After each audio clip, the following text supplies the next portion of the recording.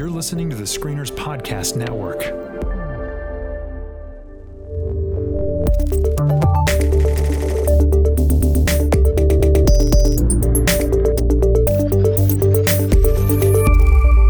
Well, welcome back to the Geek Card Check. Every week, we're going to pull on the threads of pop culture and decide if they pass the Geek Card Check. I'm really excited about this week because all three hosts are back in the house. Ladies and gentlemen, it's been a while. Here we are. My name is Chris. I'm Tyler. And I'm Kate. And before we get started this week, we just wanted to take a moment for our listeners who have not already heard to mention that Aaron Eisenberg from Deep Space Nine, he was known for playing the Ferengi Nog. He has passed away yesterday, Saturday, the 21st. Yeah, he's had a long history of, health complications. And so it is, I think it's sad and a long time coming as well. In a really, it was still surprising to hear the news, but I knew it had been having complications lately.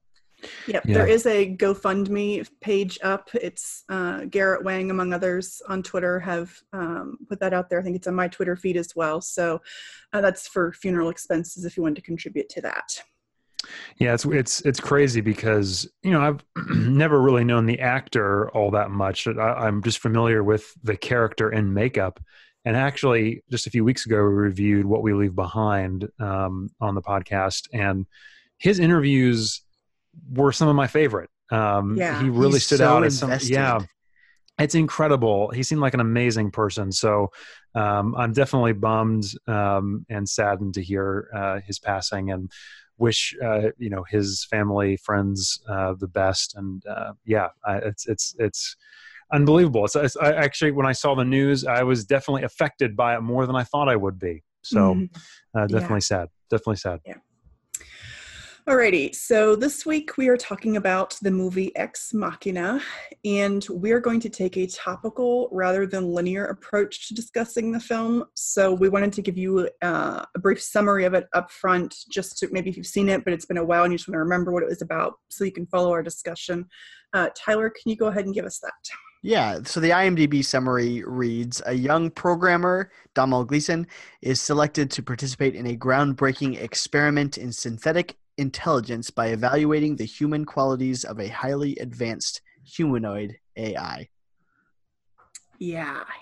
Who are our other actors in this, Tyler? So our big one is, like I said, is Domhnall Gleeson, and then we have Oscar Isaac. So we have some Star Wars alumni right there, and then Alicia Vikander. It's really a kind of a closed, almost claustrophobic movie. So there's really three main actors. Sonoya Mizuno is a side character who comes in a little bit more toward the end. But yeah, it's kind of a almost a locked room. It's a single location. I love these kind of films. Single location horror movie is what this is. It's functional, crazy. Yeah. And it's just I'm sure we'll get into this later. We'll get into all of that. Beautiful. So this is like Alex Garland, writer, director. Do you guys have any quick thoughts on his films or your opinion on him in general? Alex Garland, he's one of those guys he is coming up. In 2014, he made Ex Machina, this film. 2018, he made Annihilation. Ex Machina is his directorial debut, but he got started pretty well in the 90s. He wrote the novel The Beach, which was made into the film with Leonardo DiCaprio. He wrote the screenplays for 28 Days and 28 Weeks Later, Never Let Me Go, Dread, which Dread is not the culmination, I think, of his filmmaking, but I really enjoyed Dread. Oh, I did too. It just it pales, I think, in comparison to 28 Days Later or Sunshine. But okay. Yeah, but Dread, subject matter, let's just put that aside for just a moment. It's a good movie. It's a good movie. It's really well, especially when you consider and looking at the other, the source material and the other film, totally. Like it is head and shoulders above the rest. Oh, yeah. Lena Headey has a great performance in it. Is it Carl Urban plays Judge Dredd, doesn't he? Yes, he certainly does. It's a good movie. Soundtrack is great, too. Yep.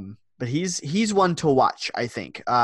He seems to be right at the forefront and the end of Annihilation, which is maybe a movie we could cover on here. But the end of Annihilation is mixed in terms of I enjoyed it. A lot of people.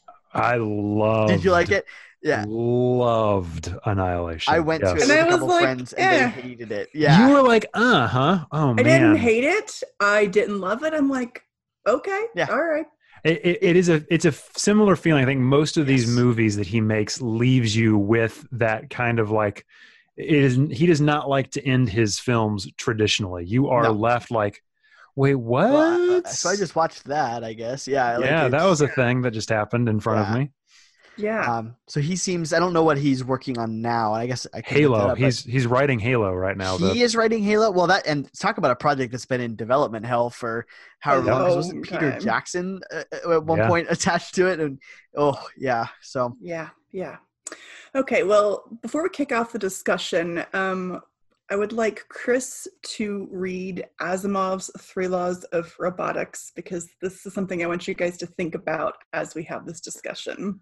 All right. I love how organized it is when Kate is in charge of the podcast. It's so good. I get my Chris and I assignment. were like, well, what do you want to talk about, guys? I'm ready. Okay. So this is based on the Will Smith blockbuster iRobot. Here are the 3, right? Is that That's where where this is that from? was, that's where It it originates? predates that. No, I don't think so. I think Will Smith came up with these, actually. He did was come on up the with set. it. Will Smith himself did. Okay, Yeah. sweet. No, this is Isaac Wow. Asimov. Wow, you guys. Wow. There are geeks Kate's exploding on the everywhere other end. just losing it right now. I like to trigger the geeks every once in a while. Triggered. All right, here are the 3 The laws. nerds on the other side are just twitching. It's That's great. right. Chris, damn it. All right, the 3 laws of robotics are: the first law, a robot may not injure a human being or, through inaction, allow a human being to come to harm. Second law, a robot must obey the orders given to it by human beings, except where such orders would conflict with the first law. Can't say any problems with this at all. Third law, a robot must protect its own existence as long as such protection does not conflict with the second or third or first laws. So there it is. It seems like a feedback loop to me. It can't possibly cause any issues or problems. I'm sure everything will be okay. Yeah, on that ominous note. Yes. These are great, by the way. I love these laws. It's a great kind of way of starting a story out by just saying, okay, here are the things a robot has to do, and then how can we weave a interesting story in between and get around these laws. I always love that. The same is true with like time travel movies as well. You set out the law, the expectation, and then you're like, oh, I didn't think about that. Mm-hmm. So I love that kind of stuff. This also has real life application because this is coming up with Google's self-driving cars. How do you prevent them from hurting people? So we're not going down that rabbit hole, but I felt like that was worth pointing out. Totally. It would be great to have that discussion at some point, real life, but yes, let's put a pin in that for later. Okay, Chris, that's a great segue into my first question, which is about representation of AI in general. Like, how does this film do with its representation, and what connections did you notice to other science fiction stories? And I'll start with Tyler.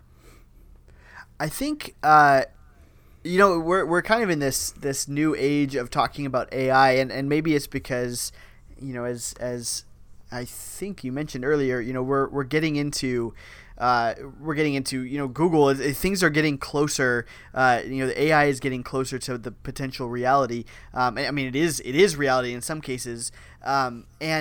And so I think it's a little bit more ever present. So we've got like Westworld is my closest comparison to this, and I just Chris has been way ahead of the curve on than me on this one. I just finished watching through season 2 over the summer. Loved it. Was confused by some moments of it, but I still really enjoyed it. And I would honestly say this is like the direct prequel to Westworld. Like you could see a lot of the seeds planted. I don't think it's inspired one way or the other. I think, but just it's so I guess in the offing. It's about to come. It's in its infancy. Like you see the infancy of artificial intelligence, machine learning, and robotics like come into full fruition in this film. It's really crazy. Well, and Alex Garland himself in an interview said the future of the time period of this film is 10 minutes from now.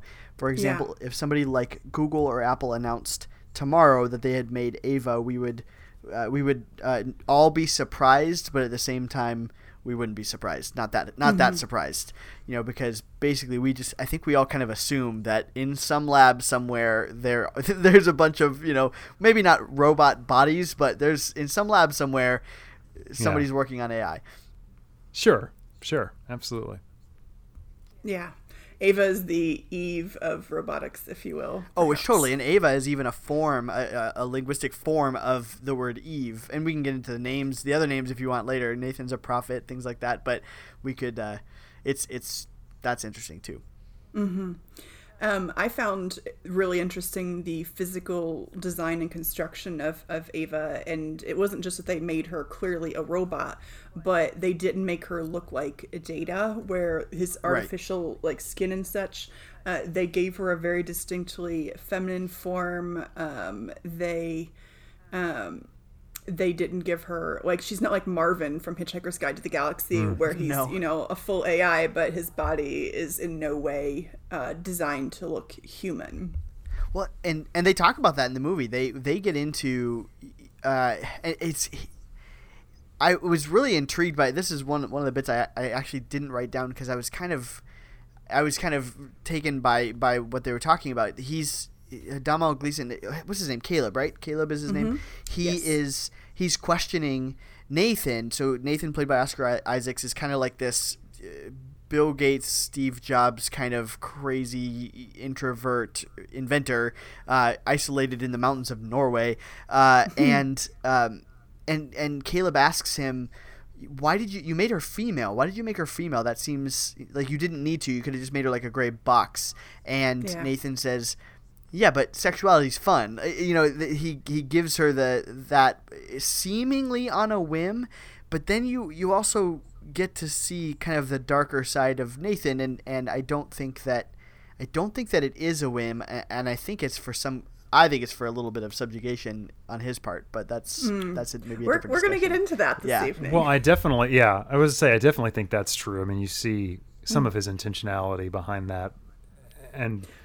Yeah, I mean, there's definitely some gray area there as to whether he did that on purpose for his test subjects who were going to be coming in and looking at it. So, right.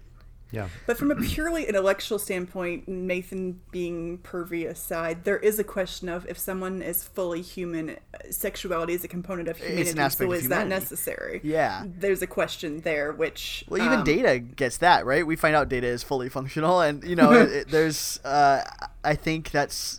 I think that's a legitimate way of looking at things. Shoot, Siri is female, at least in her voice. There's not like the commercials where there's this lady, running a microphone downstairs in Apple, but she is, Siri is female. We speak of Siri gendered even, which is intriguing. It's perhaps a human need to have something that we can relate to. But you can switch Siri's gender very easily just by clicking a button. Well, but that's even what I mean. It doesn't have to be female. It's just she's gendered either way. She's gendered. Yeah. Right. Yeah. There's no neutral there. Yeah. You have to kind of. You're saying, well, that is interesting though. I don't know. I would maybe argue the fact that if you can be anything that the person who is interacting with you wants you to be, that does make a difference on what that thing actually sees itself as. Whatever that is, so that you're projecting right. Your own, I don't know if that's what you call. I don't know what you call that. Like it's anyway. So we can That is an interesting conversation to have though, because what is happening here is that anyway that's a completely different philosophical thing. We can talk about that later. Sorry. Well, that's Westworld too, right? I mean, one of the major features of Westworld is these are not simply animatronic. Anthropomorphic looking creatures or robots machines walking around on a loop. They are they're in Westworld, they're built for sex. It's that's one, sex or violence, and so we could even get into the basic human urges at that point, sex or violence. But there is a moment in this movie where he's talking about the sexuality of Ava and asks, why did you do this? And Nathan says, you know, it wouldn't have been interesting just to have them as like gray boxes. A gray box. Yeah. You know, a gray box is not, that's nothing. You know what I mean? There's no drive there. There's no reason. And so sexuality gives you a reason. You know, a particular form gives you a reason. And so that kind of does shape Ava and in a huge way, the way that she looks. There's a moment where she quite literally puts new skin on. Oh yeah. And I have so much to say about that later. Yeah. So all right. So guide us, Kate. Where are we headed next? Okay. Where's interesting? Where are we going? Let's just follow. Yes, can I ask you a question? Like before you, maybe not before you move it to another one, but can I move us back, or maybe you have a master plan that is maybe bigger than Go ahead, Tyler. mine. The 3 laws of robotics. Can we? I don't think they're used here. They are not. They're broken. We're gonna get there by the end. Okay. Yes, we are. There's a reason why we started. Listen, with them. Kate's the captain. We're just passengers on our ship. So lead us, Kate. Where we're headed? Where are we headed tonight? Well, I wanted to segue into, you know, with what you guys were talking about with her, you know, her identity, etc. What makes someone human? Is Ava Frankenstein's monster? What is she? Oh. She's certainly not human. I find this very interesting. People ask, like, what makes human? I think there's a difference. You can say somebody is alive, has consciousness. Right. Human is a specific species, a specific kind of being. And I would say she's definitely not that. But is Ava alive? Does she have consciousness? Maybe. I don't know. I'd have to see a little bit more. It seems as though she has drive and free will. I'm just watching tonight with my wife an episode of The Good Place, all about, I don't know if you guys watch The Good Place or not. No, I haven't. I don't know why you aren't. It's one of the best shows on television. It's amazing. It's all about philosophy, science fiction. Some of the best science fiction philosophy I've seen ever. I sort of wrote it off, actually. So it's totally worth seeing. Oh, it's beyond worth seeing. It is fantastic on every single level, well written. And every time. So anyway, they had a discussion. Tonight's episode was, or the one we watched tonight, was all about free will. They were talking about what does free will mean? What does it mean to actually have choice? And do I actually have the ability? Or is it all an illusion of choice? Right. Yeah. Or is it all nature versus nurture? And I don't actually have any kind of control over who I become. And I think Ava, obviously, it feels to me as though Nathan has put up a set of parameters in place where this kind of act was going to happen no matter what. I agree. So I'm not sure if Ava is fully functional, as we were saying, as she's like fully formed, or if she's just following her programming. This probably isn't all that interested in talking about that.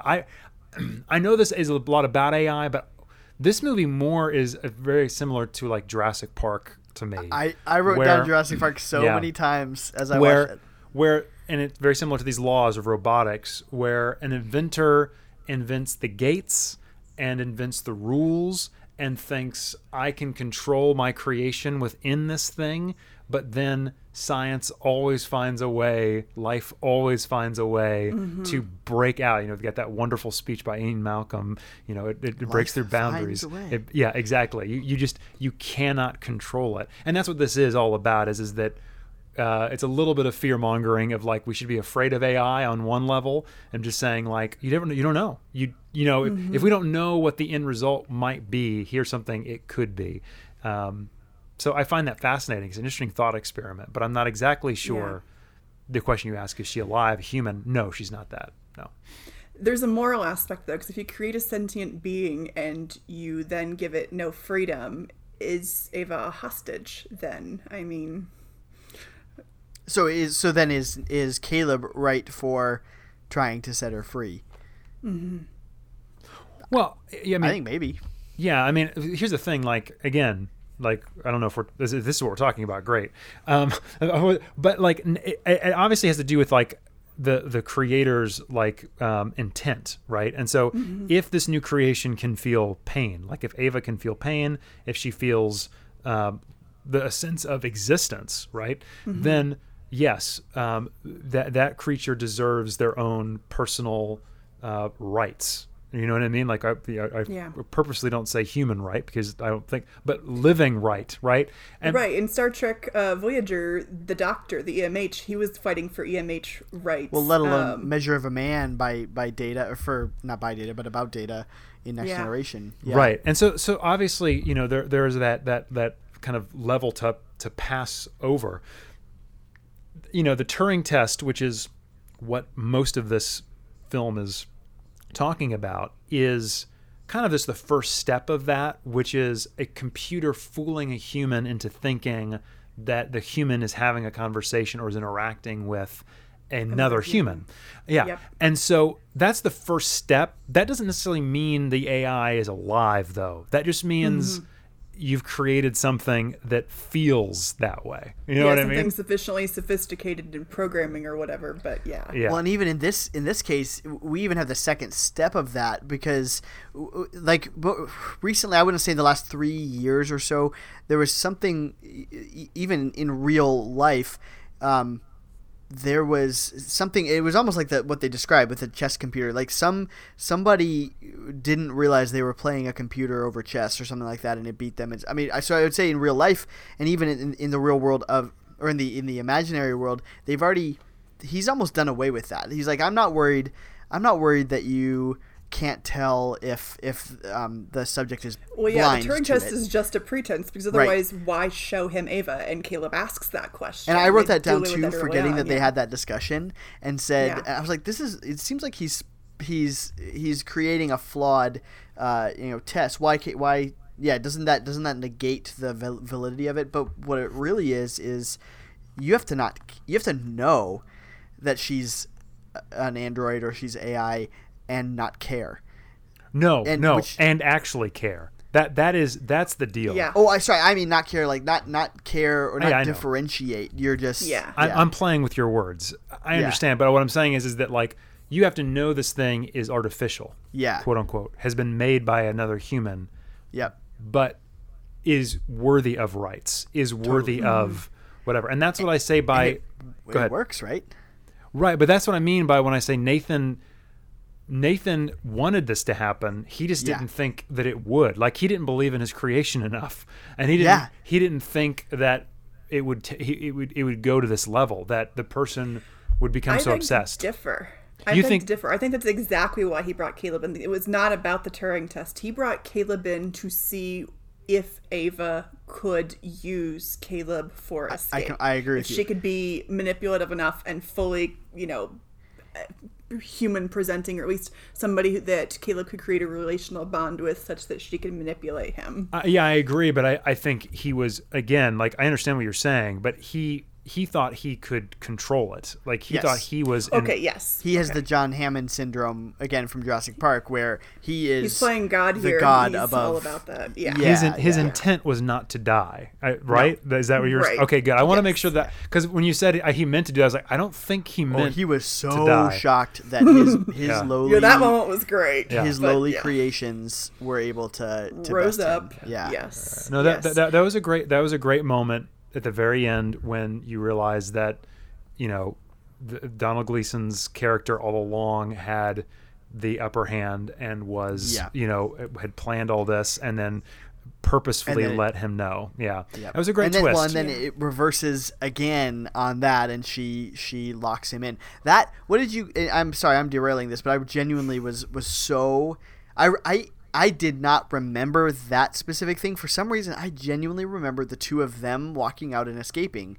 It's not that kind of movie, my friend. I know. So it's just I forgot. I really did. We will talk about the ending, Tyler. We will. What it all means. Remember, this is Kate's ship, and we're just passengers. Kate, what's next? Where are we going? Keep us on course. So I did want to talk about some of the visual choices the film makes, because it really reinforces the natural versus the unnatural / constructed in this. Yeah. Down to, the landscape outside and what we see indoors. But what did you guys notice?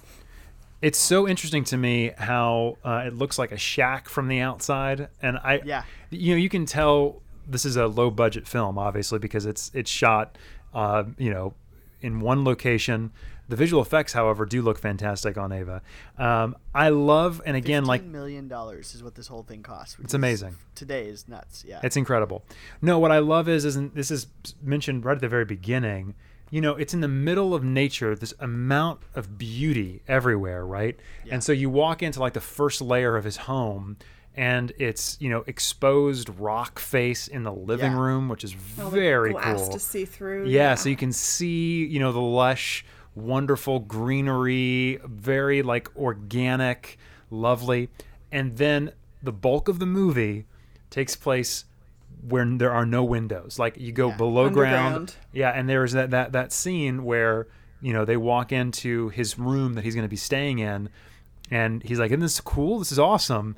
And Donald Gleason's character looks around and says, "Yeah, no, this is going to be great." It's like, "Oh, okay." Walter Isaacs is like, "Well, Isaac, no, not Walter Isaac. What's his name? Oscar Nathan. Isaacs. Yeah. Nathan looks around and says, "Oh, there's no windows." Okay, I see that. But like, it is the literal taking away of the natural, right? Like getting rid of the organic, like literally descending below what is, kind of God's creation and descending down into man-made like domain. It's quite crazy to see. Into the lab, essentially.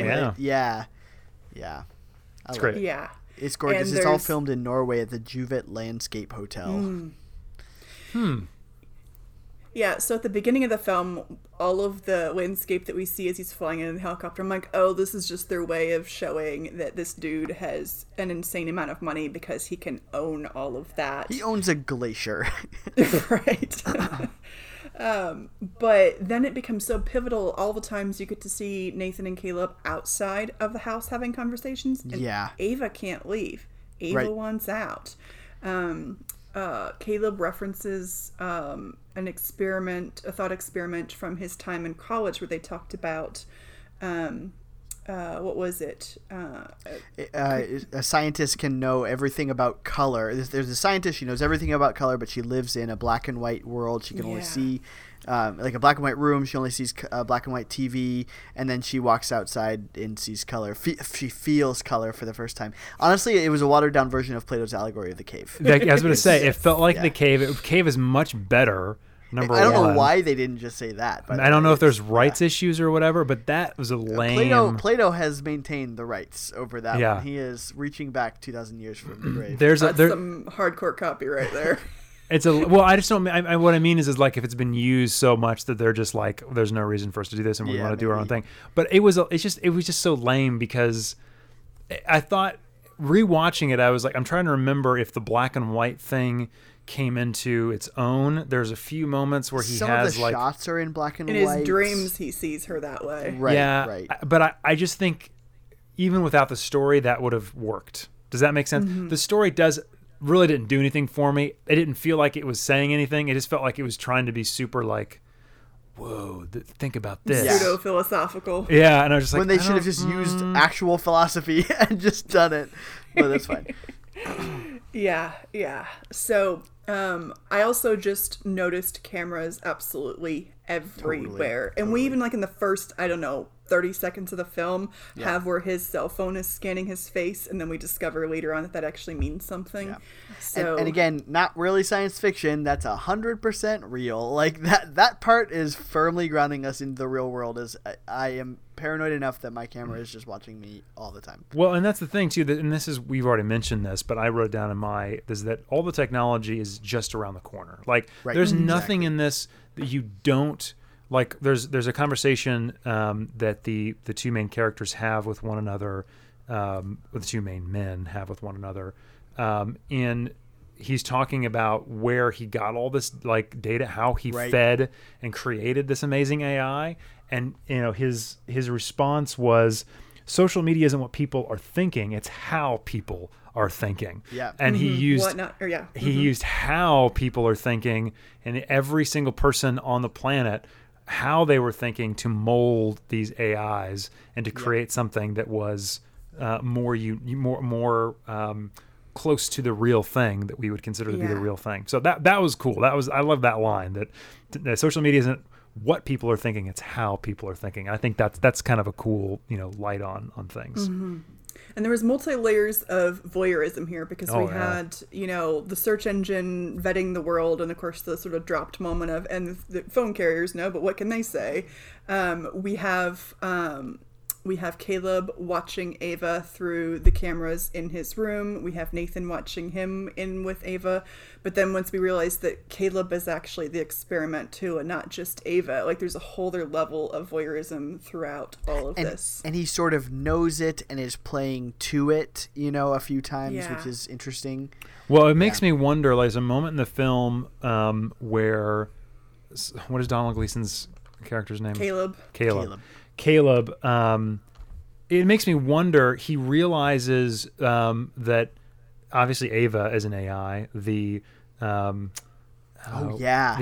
Who's the other actress? Nathan. Kyoko. Yeah, she's an AI. He just found all of these other robots' bodies in Nathan's Closets. room or whatever, and then it feels like he's questioning whether or not he is a robot, right? And so he's checking under his eye, and he cuts himself open. But The razor, I don't think that's true. I think he knows that was all I think it's an act. Yeah, I think so too. Which is kind of crazy to think, because that's what gets Nathan the next morning to think he's got the upper hand and to be lazy and not. He's got him scared. He's got him. Yeah. Yeah, and it plays into that whole. As soon as something is being observed, it changes that experiment. Yes. Exactly. And so, like, Caleb knows he's being observed. Ava knows she's being observed, and that adjusts their behavior accordingly. Yeah. I even like the imagery of Caleb and Ava. Ava, who is ostensibly the captive, in observation, and yet the way that we see him, he looks like he's in a plastic box. Yes. A Glass cage box, yeah. observing her, which is and she's seated, and it looks like she's observing him. It's very, very interesting. Yeah. It's everybody observing everybody. Oh, Yeah, Yep, absolutely. So one of the big points I really wanted to discuss from this movie stems out of the scene where she and Kyoko have already participated in killing Nathan. It's the scene where she goes in and she opens all of the doors and finds the other robot bodies there of her predecessors. Right. And what she quite literally does is she puts on the skin and the spare limb of her forebears, of the women who came before her, functionally. And she completes herself where he had not given her skin in the final pieces. She completes herself And he had to go out into broken the off world. her arm. Right. So that, she had to piece herself back together, literally. Right. It's a very strong female empowerment moment of building quite literally from the women who came before her to then go out in the world and claim her freedom and her power. It was it stayed with me for a while after watching it. What did you guys see with this whole sense of her power, consent, her as an object? Like, what sorts of things did you see in the movie? Wow. Big It's a question. lot. Yeah, that's big. That's a big thing. Tyler, why don't you tackle that, because I'm gonna need a minute. What's intriguing, and maybe this was done just for the test, but what is intriguing is all of the other models, I guess we call them. There's like 5, I think, in total, 5 other ones, something like that. Are more how do I say it? Completed. What? Or the skin, they're more completed. They're more. Well, they're more human. complete. Yes, they are more completed. But I would say they are more in your face sexualized. Yes. Whereas not that Ava isn't. I would say she is more sensual, whereas they are sexualized. And it's the way that she. It's so weird. The way that she literally puts on clothes And she's not given skin other than her face and hands. The rest of it is kind of a skeleton, and you can see her inner workings and stuff like that. The way that she puts on clothes is more sensualized, whereas we see bits and pieces of a sex scene with Kyoko, and we see fully nude the other models, but they are not. It is a matter of fact. It's a lot like Westworld in that we see there's a lot of nudity in Westworld, but so much of it is just matter of fact. Whereas hers, we don't see the nudity until the very, very end. We don't see the nudity, and she's more sensualized. And so it's I don't know if that was just done for the test or if there's a point we're supposed to get out of that. But Caleb's response to her does change. Exactly. Because we don't think of her as naked until she puts on clothes and takes them off for the first time, and he's watching as she takes them off. Right. Agreed. And so that creates that dynamic. And maybe it's supposed to be that he is that it's a more pure attraction, I guess, for him, and that she's not, where he seems to have an emotional attraction to her, and because she's nude, but it's like Barbie doll nude versus, it's less than Barbie doll nude because she's got, she's so obviously mechanical until you're totally right. She then puts on clothes and then, later on takes them off, and then we get the other aspect of his attraction to her. So it's interesting. Yeah. Yeah. Chris? Oh, sorry. I want to give Chris a moment. Were you ready to say something, or I can keep going, Chris? If you no, keep going. I'm getting all in because I feel like what I want to ask is who is the hero in this story. That's what I really want to get across, because I think, sure, all this is wonderful, but I have a anyway. So let's keep talking. let's keep, because I do want to bring up a couple of those things like. So let's keep going. Yeah. So I did want to talk about consent as it relates to power here, specifically with Kyoko. She has no voice, so she cannot literally no voice. Literally. I mean, he explains it before Caleb knows that she's also an AI. When he thinks that she's human, he just says that she doesn't speak English. But that's even a kind of subjugation going on. You have this person serving you, can't actually communicate needs, wishes, anything. She's there to serve. You also can't say no when you can't speak in the same way. Yep. And down to she dances on command. She is there to serve his needs and nothing else. And whims.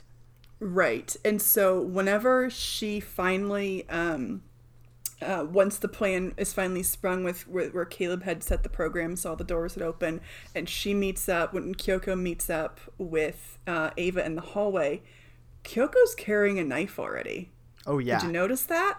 Yeah. She brought a knife with her. Yep. And this is after we'd seen her looking at the Jackson Pollock painting, and she repeatedly, the camera throughout the movie, when other things are going on, will stop and take a second on her, letting her be a person more to the audience than to the actual people in the room. She's totally observing and taking in everything, even though she doesn't get to say a word. And so she doesn't get the option for consent at any point in this, but when she participates in the murder of Nathan, even though it costs her existence, she finally has the power to express in a way no. And it's her way of breaking free. Her. Yeah, it's her way of exactly. And he literally knocks her mouth out. Yeah. Yes. Oh, totally.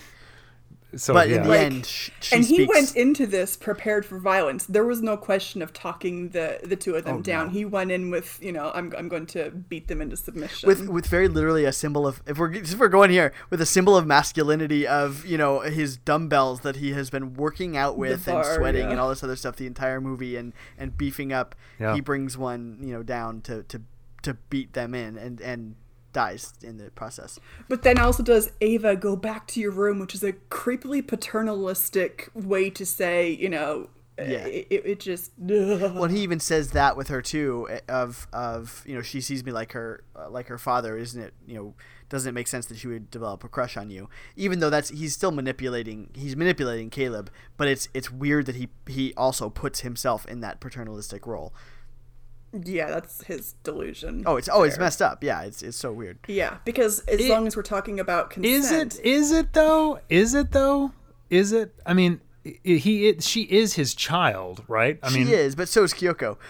yeah. Well, I understand that, but I'm saying, like, it's not like insane that he would say go to your room. Do you know what I mean? Like, it's not insane that he feels like he should have a certain amount of say over her, right? I mean, I understand. Oh, if we go creation, if we go that philosophical and theological for that matter, because he puts himself also in the position of God, in this movie too. But yeah, it's I just mean like a pure like father-daughter thing, sure. Right? Like if and I anyway, I'm let's keep going. But I find that interesting to say, like, that's really strange. But is it though? Like, he sees himself.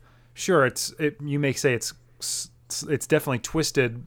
I don't know if he had a sexual relationship with Ava or not.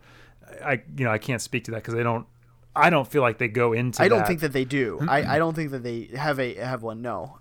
But if she's he likes his women non-speaking. Right. Exactly. Yeah. So I mean, I don't know that, and if that's the case, maybe whatever. We can't say that, but I'm saying it's not really strange for him to feel like, hey, you're misbehaving. Go back and know that she is powerful, and that if she is off the rails, who knows what she could do if she gets out in the world. You know what I mean? It's kind of like the dinosaur and Hammond. You know what I mean? Like, okay, this is bad. You got out of the cage. Yeah. Go back. You're it's almost like, what is it? The horse. Horses. If you teach them young, you just use a small little string and attach them and show that like will hold them. They think it'll hold them. You can when put way anything, and and even though they're way more powerful, could bust out. They don't do it because from very young they've been told, no, this right here will hold you, and you'll have to stay there. So, yeah, I think that's kind of more what we're saying is that. Right, but this kind of hits one of my believability problems with the movie, because when she is grappling on the floor with him after she hits him like a linebacker, he can physically like flip her over and take her, and I'm thinking like Data's super strength that she clearly does not have. Well, I think a part of that leverage.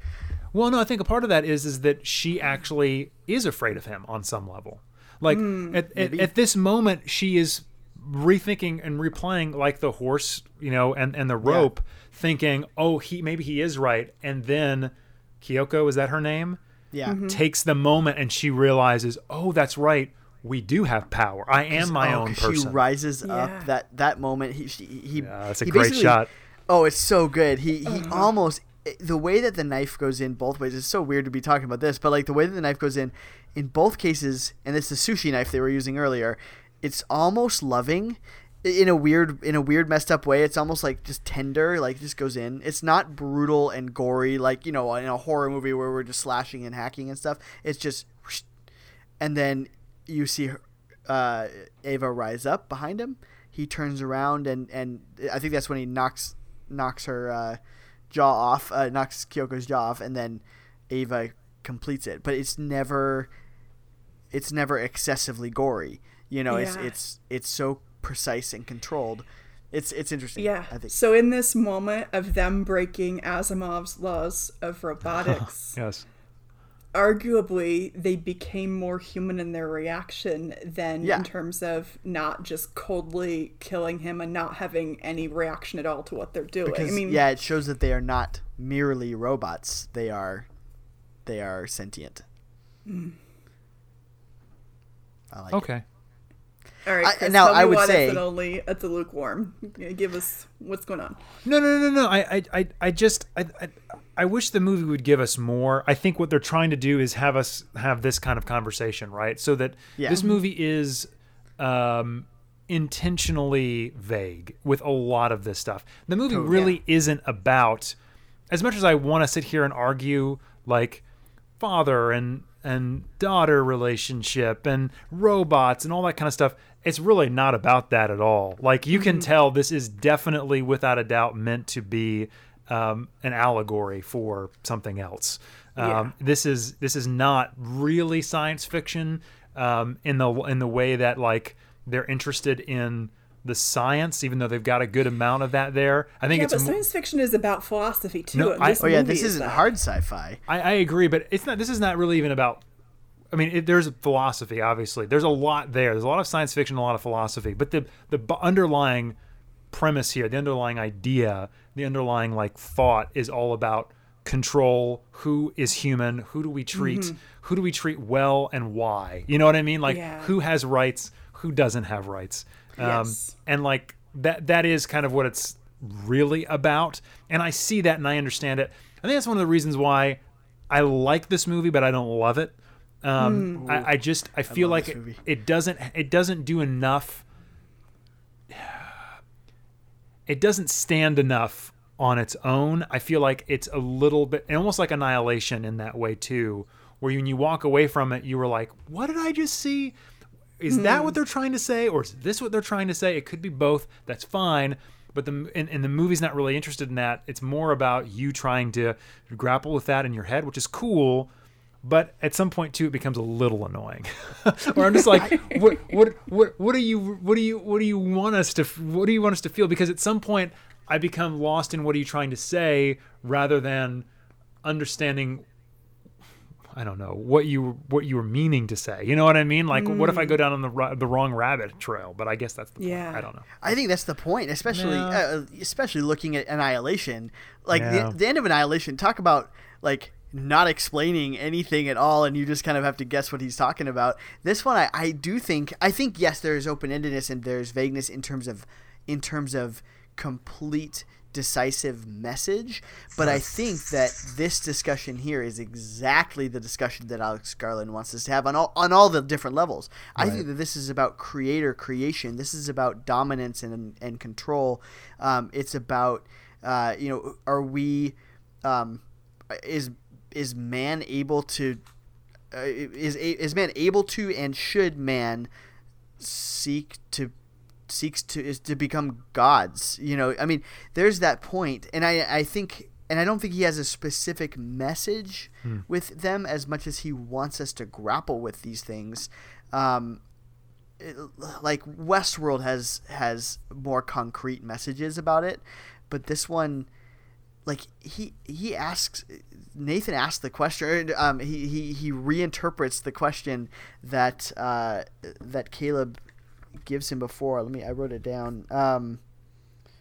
Let's see, and if somebody else has it, they could go for it too. But which question? I guess you guys took way too much question. notes. Statement.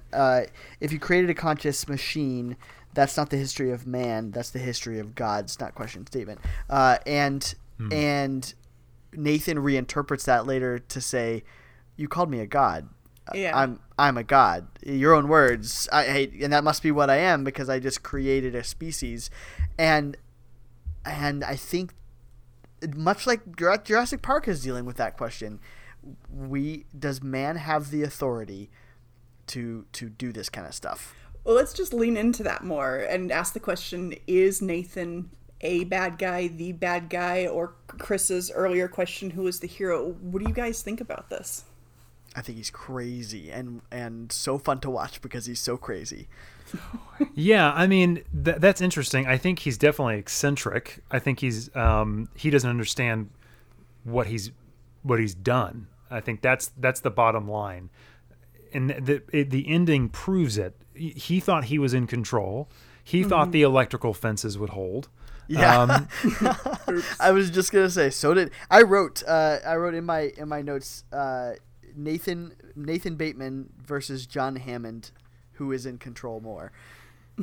Right, but I mean, that's the thing is that he didn't understand the lengths to which someone who is convinced that this AI was sentient or was a being would go to.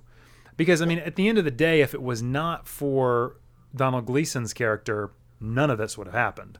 Right. She would have stayed in that cage. And it's weird. It's hard to cheer for her at the end, leaving him behind. It feels like, wow, what a jerk. You've just given this freedom. He's done everything he can to help you along the way. and then she just doesn't care. And then that's Although when you realize, he knows her secret too, though. She's the villain. Like, she's a villain now. She's going to go out and, she realizes that this is going to apply to most of humanity. And you know what I mean? Like, I just see the sequel to being... Machina 2 is just a slaughter. Like, see, that's the thing is that, like, there's that ending scene where you see the reverse shot in the shadows. And her coming in, and it felt like... I mean, I'd love to just break that down and find out what other people think about the meaning of that. But to me, it just looked like she was completely like coming into like you said, the slaughterhouse. Like, she's just like, all these people has no idea who I am or what I'm power of or what I'm capable of, the power that I have. And so for me, that was what was so interesting, is that, like, is she the villain? Like, because she's so cold, so. And again, like, you can sit there and say, like, well, no, she just got her freedom and she can get out, but she has no humanity in that last moment. None. Well, she's also not constrained by Asimov's laws that protect humanity from their creation. So if she's not constrained by that, maybe she goes out in the world and the first time somebody cuts off her power, she knifes them, or not. Like, does she have moral reasoning on that level? And that's one thing that was never really addressed, as we talked about.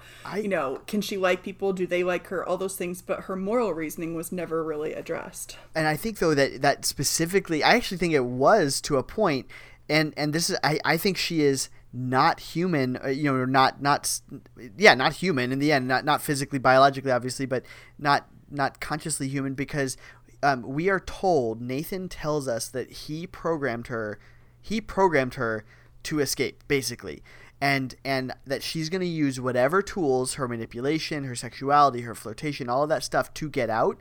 I think this is why I think she is not human in the end. She did that. Does she even have sentience, though?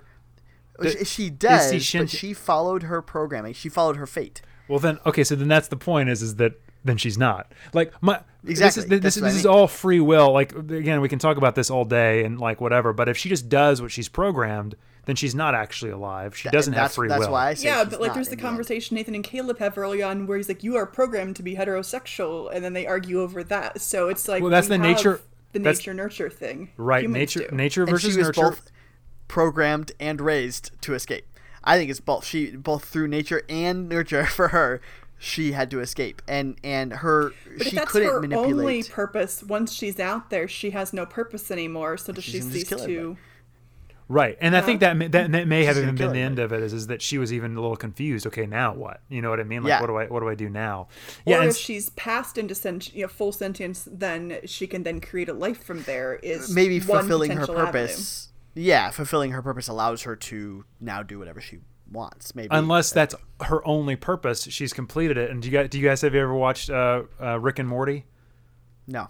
We keep telling you to, guys, Rick and Morty and The Good Place. You need to both watch these series, ladies and gentlemen. Like a one episode special. We would watch the first couple episodes. There's a Rick and Morty episode where they come across these creatures. They're called Meeseeks, and they're basically genies. And their entire lifespan is you activate a Meeseeks. They're alive. They're fully sentient, but all they want to do is do the one thing that you ask of them. Then they do it, and then they die, and they're like, they live happily ever after, right? So they go out, they do their thing, but if you ask them to do something that they can't accomplish, they like live in pain for the rest of their life, right? And so I feel like that might be what happens to Ava. She accomplishes what she's meant to do, but then there's nothing for her. You know what I mean? After that, what else does she do? What's the next step? Who knows? Yeah, it's why I love the movie The Truman Show. It's one of my favorite movies. I teach it every single year in my logic class, and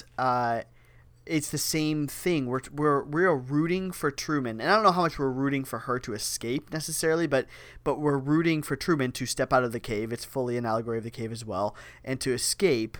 And what's going to happen next? Like, we don't know. The moment he steps through the door, spoilers, I'm sorry, if anybody hasn't seen it, you should all go watch it right now. It's fantastic. Now that you've earned it, yes. What's next? Like, where does he go? Because he's now fulfilled his one purpose. But even humans are that way, where we finish one, like, it's like some people when they graduate college and they can't figure out what to do with their lives, or, other variations of that, where part of being human is finding out that next thing. And I guess the question is can she do that? Right. Well, here David Brooks calls that the second mountain.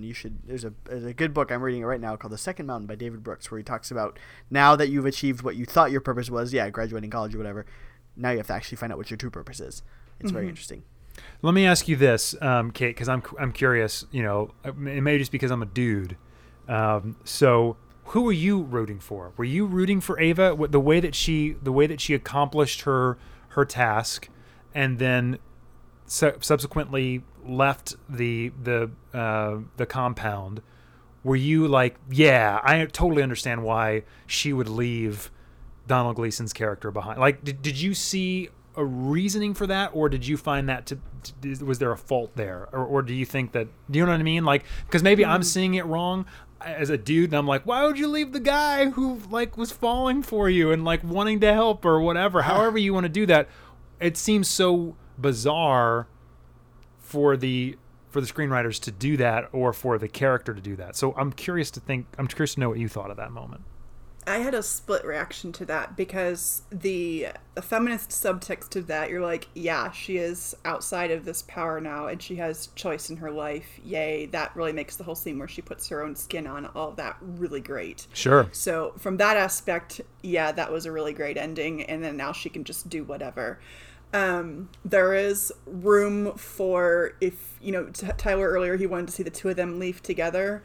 What there is room for in there that still probably did not happen is her telling the helicopter pilot, hey, you should go back for the other dude, and he'll be ready in a day or so, or something like that. So there's still room that Caleb did not die in the house, locked in that room. If they made Ex Machina 2, that's exactly what would have happened, or she would better not make that. Oh, they won't do it, I don't think, but they would, right? Because you have to bring the love interest back or whatever, right? Yeah. There was a weird satisfaction though to realizing that the very thing that Caleb was willing to do to Nathan is what she did to Caleb. 100. It's completely.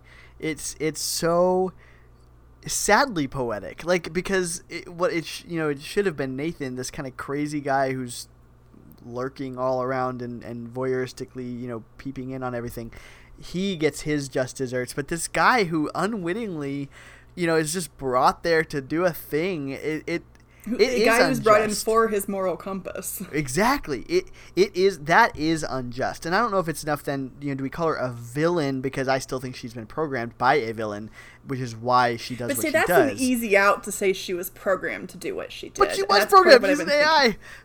Again, it depends on whether or not you believe she has transcended her state into this fully more functioning sentient being. This might be her moment of transcendence, I guess. And I go back and forth because I can see it both ways, but I lean more towards she has reached a level of sentience that she is making a choice that is beyond her programming, and she is now going to fashion some form of life for her, which is not to say that that's going to be a good ending, that it's going to be a good thing, that it's not going to go horribly wrong. But I think there's this comment that Nathan made early on about not explaining how he did this, and I think that was the filmmaker also talking, saying, you need to just accept the premise that she is capable of all this. And so if you rely on that premise, then I say she has reached a level of sentience that lets her make these decisions, that she is more than just the sum of her code, and that she is now making that choice in life. And in a way, because Caleb made the decision to do, he could have, he planned for Nathan to be locked in and never found. Maybe he wouldn't have been able to follow through on that. Maybe he would have sent someone to find Nathan. I don't know. But when he lost his own humanity in a way by essentially setting him up for death, then he kind of crossed over himself. So yeah. I just wanted Ava to say, I can't do that for you, Nathan. I did find it interesting that the last 5 minutes of this movie is almost completely wordless. Yeah, there's no words except for he walks into the computer and is saying, I think, no. But other than that, it is very quiet and eerie. It is it's a horror scene, like, you know what I mean, like it's the meant murder. To be horrible. Yeah, it's horrible. That's a good way of putting it. We're looking at the horror of what's happening to him, what has happened to Nathan, But when you also weigh that against the horror that if she is truly sentient, what she was put through from the moment she became sentient, like, it's horror for all three of them at different points in the film. No doubt. Yeah. It's a lot, if you take it, her new directive or her theoretical non-existent directive, down to its logical conclusion, you get from I, Robot the movie, which has nothing to do with the book, but the I, Robot the movie, Vicky, I think, is the AI in that one, and she has logicked herself into destroying humanity because they can't help themselves or something like that, and destroying them is the only way to save them, and some crazy thing like that. And you kind of even see this is where she could go, if she... Well, I mean, she'd already asked what was going to happen to her, and she was told that she would functionally cease to exist. She would die. So you have a Blade Runner situation here. She has nothing left to lose. I mean, the whole Tears in the Rain scene, like, it's the whole... With Blade Runner, who has a right to exist, and what does death mean to a created being? Like, all of that is there. And so... I can't believe this is our first time mentioning Blade Runner now in this podcast, by the way. Yeah, because you figure if Nathan had continued living, like, aside from them gaining power over him, if he had continued living with his resources, there's no way her escape would have lasted for very long. Right. And so... well, there's no doubt he had to die. I mean, like... Yeah, he needed to die. Yeah, like, I did not shed a tear. No, of course not. No, he's a weird, creepy... crazy dude. There's no doubt that he is drunk with power and does things that is and just drunk completely and completely drunk and out of control and whatever. He's obsessed with his own legacy. Like, he has that when he's drunk, he keeps quoting the good deeds of a man has done before, defends him. Like, he knows he's doing dangerous things and it might not end well, at least on some level. Right. Yeah. Or at least people won't perceive that what he's done is good. Yeah. Well, do you guys have any final thoughts? Final thoughts. I mean, I think we've gone. I mean, you mentioned the creepy dance party thing. That was the weirdest moment in this movie, and I wrote down everything goes from uncomfortable to awkward to insane to finally being terrifying. So that's what I feel like this movie is. Nice summary. It's very uncomfortable, gets awkward, goes insane, and then it's terrifying at the very end. It's just like that kind of like slow descent into madness. It's crazy. Yeah. What about you, Tyler? I think I would agree with. Yeah, I would agree with that. It is a slow descent into madness. It's almost Hitchcockian in its slow burn and its masterful construction. It is a superior film, I think, to Annihilation, but I think, and I wanted to make sure I mentioned the score. It's an ethereal score by Ben Salisbury and Jeff Barrow, who I believe also scored Annihilation. It is, I think it's a beautiful film. It rewards rewatching too. So I'd say, if people listening have only seen it once, you should watch it again, especially after we've talked about it here, because I think we've done a pretty good dissection of the philosophy in it. It's a film that leaves you thinking, and there's no easy answer. It doesn't give you an easy answer, and I appreciate that. I think it's great. Something I did not mention at the outset is both Tyler and Chris had already seen this film, so prepping this for the podcast, this was the first time that I had watched it.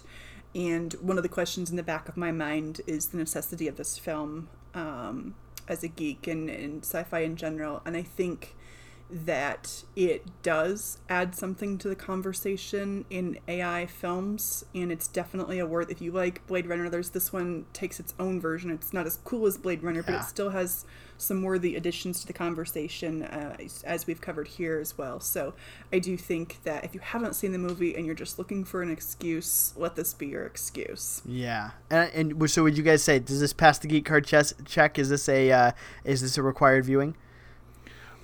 I would say if you haven't seen it and you enjoy philosophy, if you enjoy the idea of nagging questions about what does it mean to be alive, you will find this interesting. Is it necessary?